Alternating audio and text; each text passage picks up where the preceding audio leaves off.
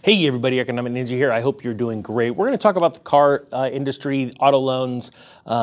This is based off of a video that I did back in November. October, I was at an airport sitting on a plane. I don't even know if I can find it again.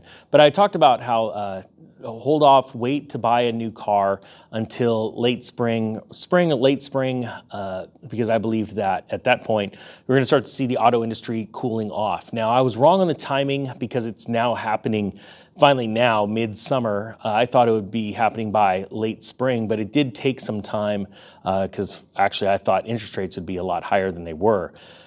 But alas, the Fed has been dragging their knuckles and trying to hold off on the inevitable raising the rates and being blamed for the collapse. But they know that inflation's taking off crazy. So right now we find ourselves in a very interesting crossroads. And this does have to do with the auto industry. You see, a couple of years ago when everybody got these stimulus checks, they ran right out and they started buying up cars. They bought all kinds of things. I've given the example of how, I would be at a place to shop and you'd see the Louis Vuitton store, a line wrapped around the corner. I used to talk about it like people are finally, it was like free money. They were like, we're going to buy the things that we always wanted. Well, all of a sudden you saw, Hellcats and Mustangs going out the door, Ford trucks, and people were finally buying the vehicles that they had always wanted. And so what they started to do is take a combination of things, low interest rates in auto loans, and coupled that with stimulus checks, and it just fueled the fire in the auto industry, and it caused an epic run-up in cars, one that I don't remember ever seeing or reading about in the last 50, 60 years. Now, that every time something goes racing up, it's bound to come crashing down. Well, we're now at a very interesting point, and this is what I really like to explain to people. We're at that time lag of what's really crashing, but you don't see it because it's not in the news yet, or you haven't been down to your dealer and he's talked about it, okay? And I'm gonna explain that. This little lag, it's from the prices and demand are soaring, you can't find cars, to now we're in this treading water phase, and then everything's about to drop, right? But I want to explain actually everything is dropping right now. And the reason why is this. What you're seeing in the auto industry is an explosion in repossessions. And I'm going to explain just on the basis of absolute.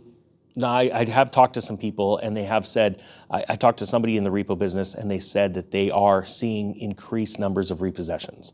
Nothing like they've seen in the last couple of years. So it is ballooning up for this one company that I talked to. But what you're seeing is as these repossessions are happening, first off, humans don't sit there and talk about it. They don't tell their friends, yeah, my car got repoed. It's just like what happened in the housing industry when their homes were being taken back by the banks. They were giving them the cash for keys. They weren't going around to dinner parties and bragging about it, okay? So that's one thing that's happening right now.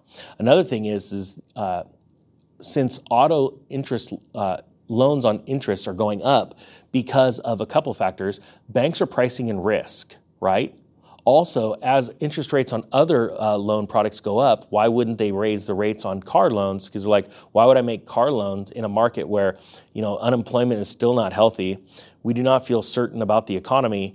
And if I'm going to put my money out to make money back, interest, I better charge a lot, or I'm not going to loan money on car loans. I'm going to loan it in the housing market or other things, right? So that's causing interest rates to rise, right? So borrowing costs are going up, and what's happening, the consumer is getting completely crushed with inflation because not only is food going up, but their Netflix subscription, their Amazon subscription, rent's going up, everything's going up, right? So they're getting crushed. Well, a couple of years ago, they thought everything was rosy. Everybody, humans are eternally optimistic. They would never have thought a couple of years later that their teleworking job, was going to be recalled and they were going to have to go back to their office. They didn't know that gasoline was going to be so expensive. So wait a minute, it cost me how much to fill up my Hellcat? No, I don't like that anymore.